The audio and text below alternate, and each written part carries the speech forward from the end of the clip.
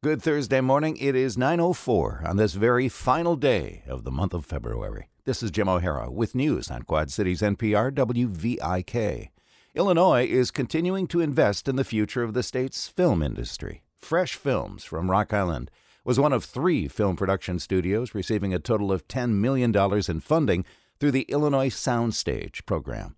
The grants will help studios build and update production spaces. Illinois also offers a film production tax credit and launched a program in 2022 to train a more diverse film and television workforce.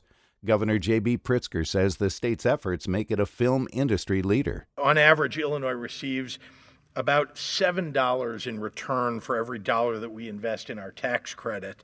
And our investments in the next generation of workers in film and TV are paying dividends for working families here. Along with Rock Island's Fresh Films, funding was also awarded to the Fields Studios in Chicago and Flyover Studios in Champaign.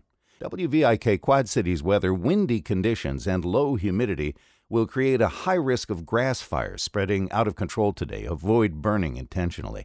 Today, sunny with a high near 51 and gusty winds. Overnight, mostly clear, windy, and a low of 32.